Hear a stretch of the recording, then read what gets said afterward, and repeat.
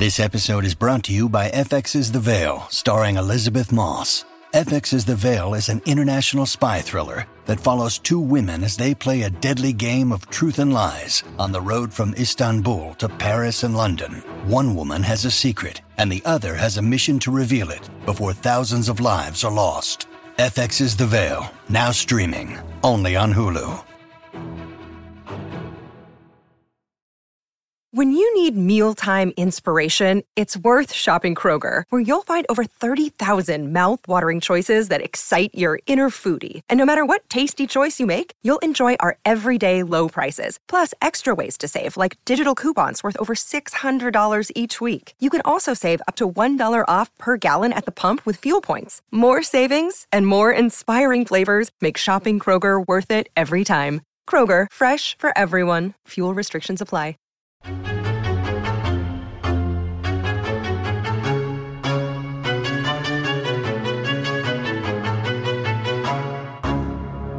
Hi, I'm Chucky, and I'm your friend to the end.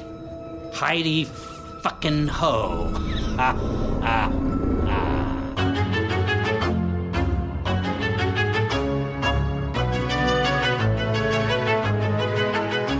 And welcome back to Chucky Queers. It's our weekly coverage of Don Mancini's sci-fi series, and I'm Joe.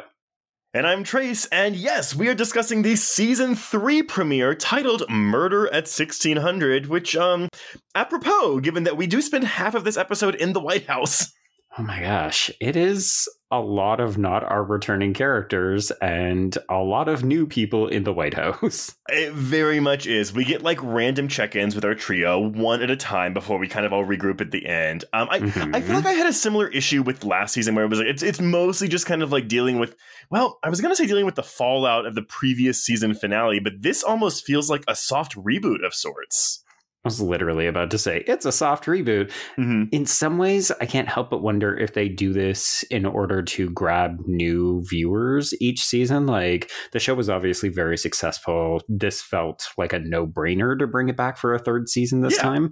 But you can't help but wonder if Don Mancini gets these marching orders like, hey, you need to make it a soft cushion to get people into a new season. I don't even know about that because, I mean, like, well, yes, you have that part that can, I guess, if you're a newcomer coming into this nearly 40-year franchise, like fresh, I guess, maybe. But at the same time, like, we're still like dealing with shit from last season, even though we still have yet to see Tiffany and Nika. Of course, yes. I mean, I don't know about you, but at this point, I feel like I had learned not to expect to see any of the big names. Like, I knew we would see our kids, but I didn't anticipate seeing anybody. That being said, while this White House story is very much another, okay, kid gets Chucky, kid talks to Chucky, parents don't believe Chucky, I did actually like these characters, specifically the parents, quite a bit. Yes. Okay. So, shocking everyone, we've got Devon Sawa coming back. He had previously said he wasn't going to, so this is obviously a giant fake out from him. He's playing President James Collins, who is running on a platform of utter transparency, which seems like the silliest thing ever. I love that they even said at one point, they were like, yeah, he's an independent. And I was like, oh, Don Mancini is playing in fiction here. I need to know more about what this means, because we have at first I was kind of like, oh, this older son is going to be a piece of shit. But at the same time, when he was saying stuff, I was kind of like, I kind of agree with him, though. Yes. Sorry. And the rest of the family is First Lady Charlotte Collins, who is played by returning guest star Lara Jean Chorostecki, as well as I'm very so happy exciting. For her. I'm not going to like the way that Mancini is bringing the same actors back in different roles is feeling like a better version of a Ryan Murphy American Horror Story. I was thinking the exact same thing, because the difference is we're dealing with the same continuity. So it's not an anthology series, but we're just recasting these people as they die in previous seasons. And you know what? Yeah. I'm here for it. And if we keep doing this with Chorostecki too, like keep bringing her back. Yeah. And I feel like she actually gets more to do. Like, I was really not in love with her nun character last season. Like her arc was too fast and it didn't really work for me. Whereas here she's playing a more grounded figure, and I think she's going to have some room to do more interesting things. Well, I will tell you this. I was a little, maybe worried is not the right word, but I was thinking we were going to be doing another kind of Trump thing with the Devon Sawa character, and I'm very happy that that is not the case. Both of these parents are very likable. Yes, yeah. The parents are very likable. I'm not going to disagree with you because I do think Grant is the weird one out. So Grant is the older brother played by Jackson Kelly.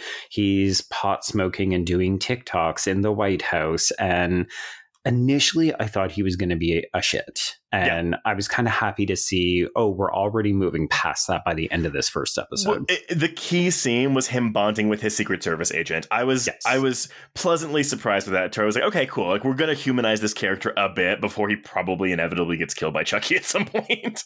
100%. Remember the first season when we thought, we're not going to kill very many people, and we're definitely not going to kill kids. And then 2 seasons later, we're like, how long until we kill these kids? I mean, well, here's the thing, too. I mean, do we think they're going to kill these parents? Unfortunately, I feel like the first lady's probably out, but I'm just like, killing the president seems like a pretty big thing. Yes.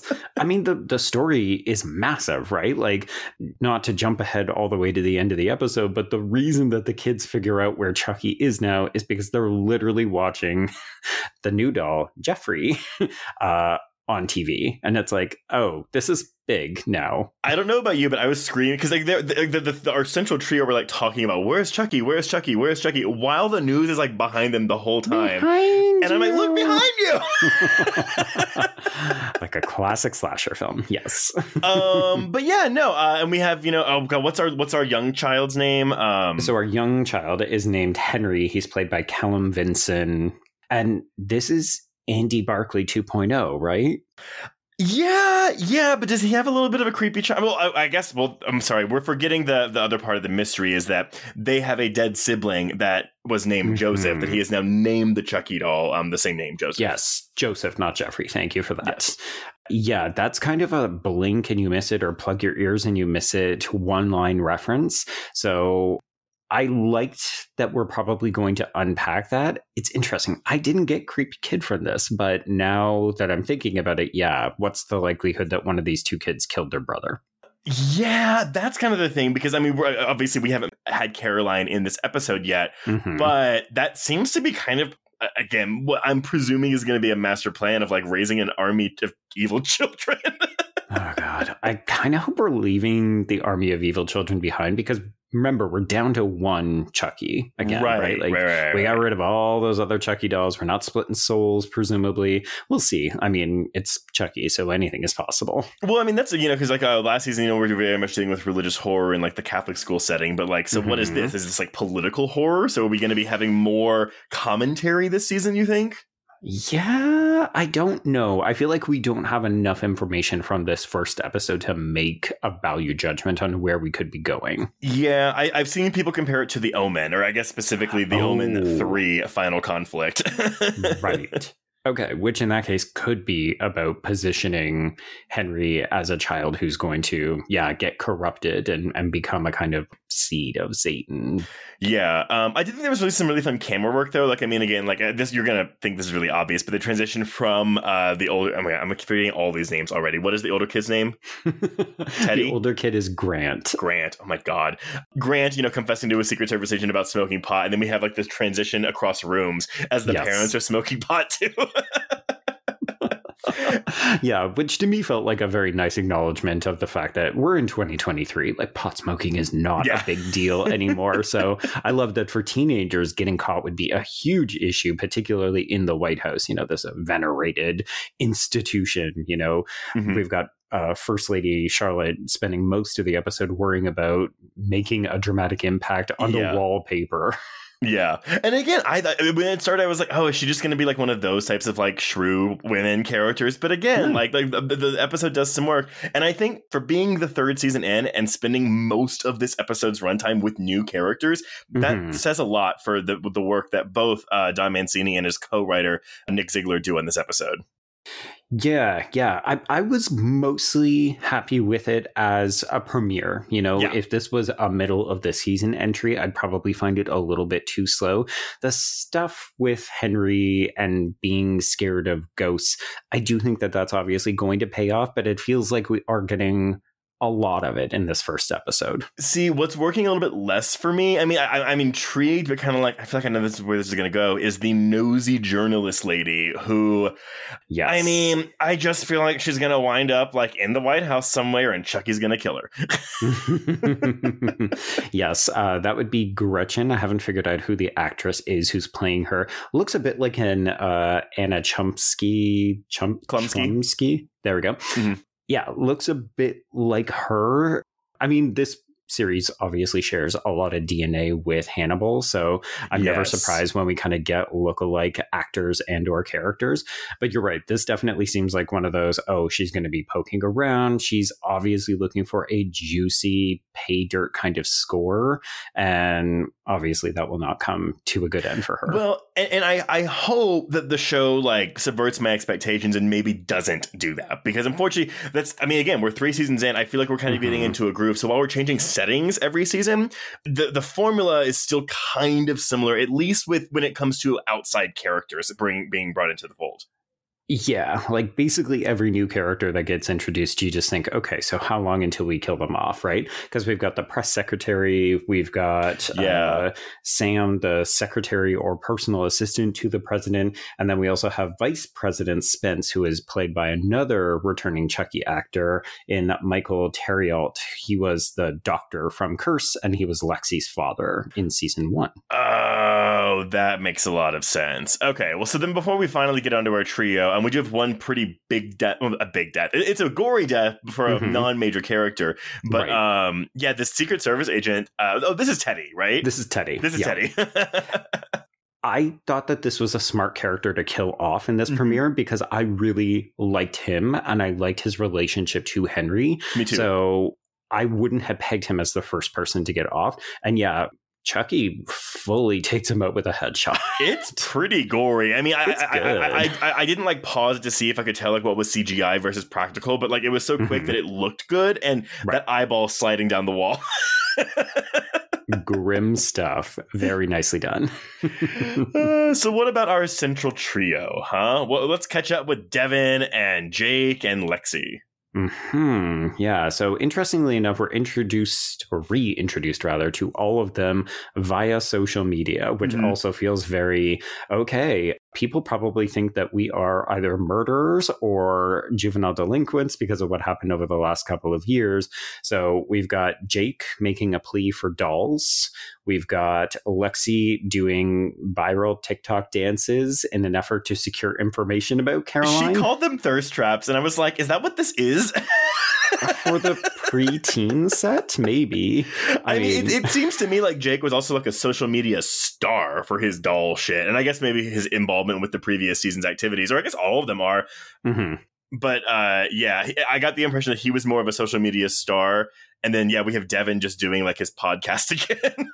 Yeah. And of course, really what we're doing with all 3 of these characters is not just reintroducing our central trio, who will, of course, have a big role to play, but also they're here to deliver a lot of exposition for any newcomers, because Jake is kind of like, hey, I'm collecting this doll because I have a weird relationship with it. Lexi's like, hey, my sister was kidnapped last Christmas when my mom was killed. And Devin's like, hey, remember Junior from season 1? Oh, yeah. What a blast from the past. But I will say what I like already, though, is that we have all of them together. So we're not splitting them up and we're waiting for them to get together. Although, unfortunately, I do think this is going to be a case, though, again, if we're waiting for the 3 different plots to merge by season's end. Oh, I guess we should probably mention, y'all, this is the first of part 1, because it does seem like the show was impacted by the writer's strike and the SAG strikes. So we will get the remaining 4 episodes next year. Yeah, so basically we are getting an October fix and then we will be done. But it's not clear whether they were able to kind of anticipate and maybe have episode 4 act as a bit of a mid-season finale. Yeah. Or it could just be, this is it is the halfway point of the season. So hypothetically, they might have had something to push them into the back half. Well, and episode 4 last year was the big murder mystery party at Jennifer Tilly's place. So like it could be like a special episode like that too.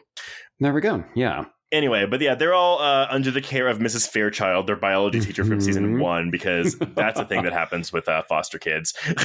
Sure. Yeah. I mean, it's good to see Annie Briggs again, but it's a bit of a thankless role where she is, I gathered, now looking after both Jake and Lexi and Devin? I think she's looking after all of them, which means that Jake and Devin can just fuck whenever they want, because that's something that is introduced in this episode. Well, kind of. We're not quite there yet. We're working up to it. We're starting to get hot and heavy, but we keep getting interrupted. It's very classic YA structure. You know, we just want to fuck, but we keep getting interrupted. Yeah. I will say, though, like, I appreciate when we talked to Don Mancini last year in our interview, like, he said that that's something he wanted to directly address in this third season, was like their sex life. And I'm happy to see it here. A part of me still feels really weird because these are both, well, at least in Arthur's case, is a 17-year-old actor. Yeah. And I think they're playing 16-year-old characters. So they're even younger than the actors portraying them. I do want to have a conversation about Zachary Arthur because Olivia Allen Lind, as well as Björgvin Arnarsson, they both look relatively similar. But then we've got Zachary Arthur looking like he has been hitting the fucking gym. And I couldn't help but wonder, did you think that this was a bit of commentary on, like, out gay teenagers, where it's like you've got to adhere to a certain type of body image look? I don't know, because that would then imply that he was asked to do that by someone involved with the production. He may have volunteered. He may have said, like, hey, you know, if I'm going to be taking my shirt off for a sex scene, I'm going to start pumping iron. Yeah, maybe so. I will just say it was jarring for me at first because he's in that tank top for that entire almost sex scene. And I was like, oh, 17 years old. Yeah. Like, he is fully a teenager. We are admitting that. We are grown adults. We are not thirsting after this. It's just the change is visually dramatic. Yeah. I mean, I think it's too early to say whether or not it's a commentary. I mean, as this subplot kind of keeps going on, maybe we'll find out. But again, this is very much just a taste because we're spending so much time with the other side of the story. Yes. So things come together at the end of the episode when, yes, the three of them are there. They're trying to plot, how are we going to get Chucky? And then he calls them to, deliver some trademark Chucky quips, such as, did you bitches miss me? They all get emails first. And I love it. Like Jake and Lex's are all like intricate, like emails. And then Devin's is just, fuck you, Devin. Once again, we should note that Arnarsson delivers the comedy very, very well. He's such an understated performer. Yeah. I mean, it's very nice to get to see him actually doing some of that again. Yeah, I think he got the short stick last season because he was very much stuck, like just like being like, oh, Jake. And I kind of hope he gets a little bit more independence and agency this season. Yes, agreed. Yeah, but I'm happy that at least the three of them are spending time together in this first episode. I remember in season 2, they were very separated for at least those first couple of episodes. It was a lot of phone calls and Skyping and stuff. Yeah. Whereas here, they're in person, they're able to make a plan. And yes, we realize, okay, Chucky is on the TV. Now we have to get to DC and infiltrate the White House. Well, and at least their guardian, though, believes them about Chucky. So we already have an adult that's on their side, which unfortunately in the world of Chucky means she might not be long for this world. Yeah, we'll see. I'm curious to see how, like, is the next episode going to be them driving to DC, or are we going to be able to jump ahead and just immediately get into the action? Have you watched the trailer for the season yet? I've not. I've tried to remain spoiler free. Yeah, they're definitely going to get to the White House at some point, and I'm just kind of like, how do you do that? I mean, it's Chucky. We suspend our disbelief. Oh, yeah. They'll just walk in the front door. It's fine. Yeah. But yeah, no, I think this is a promising start to the season. Again, it's really hard just to go off of a premiere alone, especially one that's not solely devoted to the characters we already know and love. Yes. But I think it's off to a solid start. Yeah, again, this feels like a good reintroduction to characters we already know, setting up a couple of new ones. Hopefully that we'll get to spend a bit more, like maybe half a season with before we start to kill them. Yeah. And once again, everybody who's looking for Jennifer Tilly, it's like, all right, just hold your breath. She'll get here at some point. It might be next week. Who knows? Who knows? We will find out. Yeah. But until we find out, y'all, I guess until our next episode, we can cross out Murder at 1600. Indeed. And cross out Chucky queers.